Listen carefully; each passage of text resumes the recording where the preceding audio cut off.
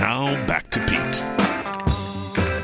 Have you ever wondered what it's like to be backstage with the Rolling Stones? A peek inside the world's greatest rock and roll band? Well, our next guest had just that. His new book, an amazing coffee table-sized book, is entitled The Rolling Stones Unzipped. It's Anthony DeCurtis. Wow, what a book, Anthony. How you doing? I'm doing great, man, and thank you for that. I'm very proud of it. Well, tell me the first year you met the Stones, and were you nervous going to that meeting? Wow. Well, the first time I saw the Rolling Stones was 1965, so let's just start there. I was a kid, and, obviously they just blew my mind. But I was at Rolling Stone magazine to do a Keith Richards cover story, and I went to interview Keith. And yeah, man, I don't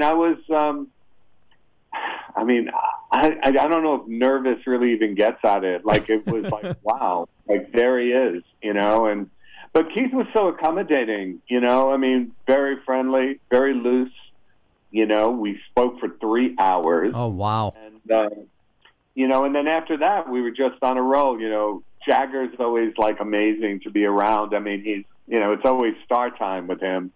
The ones, I don't know if you find this, in interviews that you do, but, like, the people that affect you most are the ones that affected you when you were a kid. Sure. And the Stones, like, are that for me. Like, I still, I can go back to that place when I was 12 and first heard them, and it's on, man. I mean, I'm in that emotional space and feeling it. Well, Anthony, that's the beauty of music. Once you hear a song, especially a band that you love like the Rolling Stones, it takes you back to that time.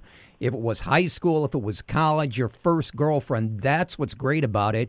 And the Rolling Stones have been around for almost 60 years, so think about the impact that they've had on people's lives. Oh, no doubt, man. And, like, I use that, like, in interviews with them. I told Keith one time, I just said, I saw you at the Academy of Music in New York. And, like, he was really listening. Like, it meant something to him, Yeah. And I told Jagger one time, I said, the Rolling Stones were the first band that I felt like required my defense. Like, people were my teachers, my parents, everybody was like, no, we don't like them. And, like, I said, I felt like I really had to step up, and I made a decision. I remember thinking, like, look, man, this isn't going to be easy. Like, if you want to support these guys, you're going to be fighting with everybody. But, like, that was part of the fun, too, Right. Well, tell me about their personalities. You said Keith, I've heard for many years, he'll sit down and talk to you for hours. Is Mick kind of aloof? He's a little bit aloof, although he's very charming. He's very funny. He's not somebody who's going to bare his soul to you. That's not part of the game. Right. Engaging. And it's really interesting being around him, because I remember one time he was in the studio making one of his solo records, and I was, just hanging around. And, like he had a publicist there and, some other people around him. And every time he, like, looked across the room, somebody would go, Mick, can I get you this? Do you need something? Can I get you that? Like, he just has that kind of aura. Sure. The most amazing time was one time I was interviewing before, like, a show at the Pontiac Dome. I don't know what it's called now, in Detroit. Right. And I was talking to him backstage, and we were just chatting. Like, just the interview was over, and then we were just, what's going on with you, blah, blah, blah. And then, like, 15 minutes later, I saw him walk out on that stage. 65,000 people lose their minds. Right. And I was thinking, like, what does it take to go from just having that, just chatting with somebody to your Mick Jagger? That performance thing is big with him. And, so I always think about that with him, Sure. We're talking with Anthony DeCurtis. The name of the book is called The Rolling Stones Unzipped.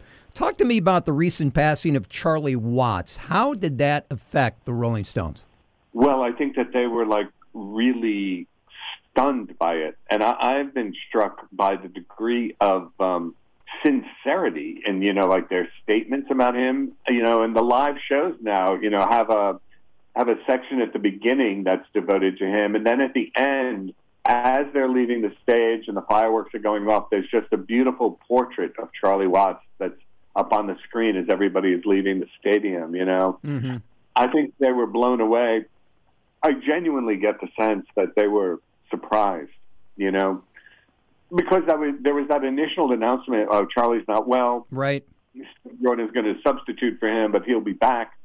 And my sense is that the Stones, it's not like they were in on it. Right. I think they thought that was the case. But, Steve Jordan is a great drummer and somebody who's been part of the Stones world for a long time. Right. And, man, he's killing it, I have to say. Anthony, I've always heard a great story about Charlie Watts. When they weren't on tour, he lived in this beautiful house with a long driveway. And when the Rolling Stones were about ready to go on tour, Mick, who was an avid runner, would run up that long driveway, and you could see people coming up from a distance, and Charlie would say to his wife, "Do not open the door. If you do, I'll be gone for a year." Is that true? I have not heard that story. I could imagine it. The one thing I did hear is that Charlie collected, classic cars. He didn't know how to drive. He didn't know how to drive? No, he would just go sit in the driver's seat and enjoy them. Wow. Yeah, I know. He was a very eccentric Englishman. And there was a picture of him up on Instagram, and somebody wrote underneath it, well, at least one of the Rolling Stones actually dressed like a 70-year-old man. It was really funny. The best dressed drummer in the history of rock and roll. The book is entitled The Rolling Stones Unzipped, and you mentioned the outfits over the years. That's in the book. The iconic album covers, Let It Bleed, Sticky Fingers, Exile on Main Street, everything's in there. It's so, so good. Anthony DeCurtis, thank you so much for coming on the show. Good luck with the book. It was absolutely my pleasure, and thank you. All right, take care.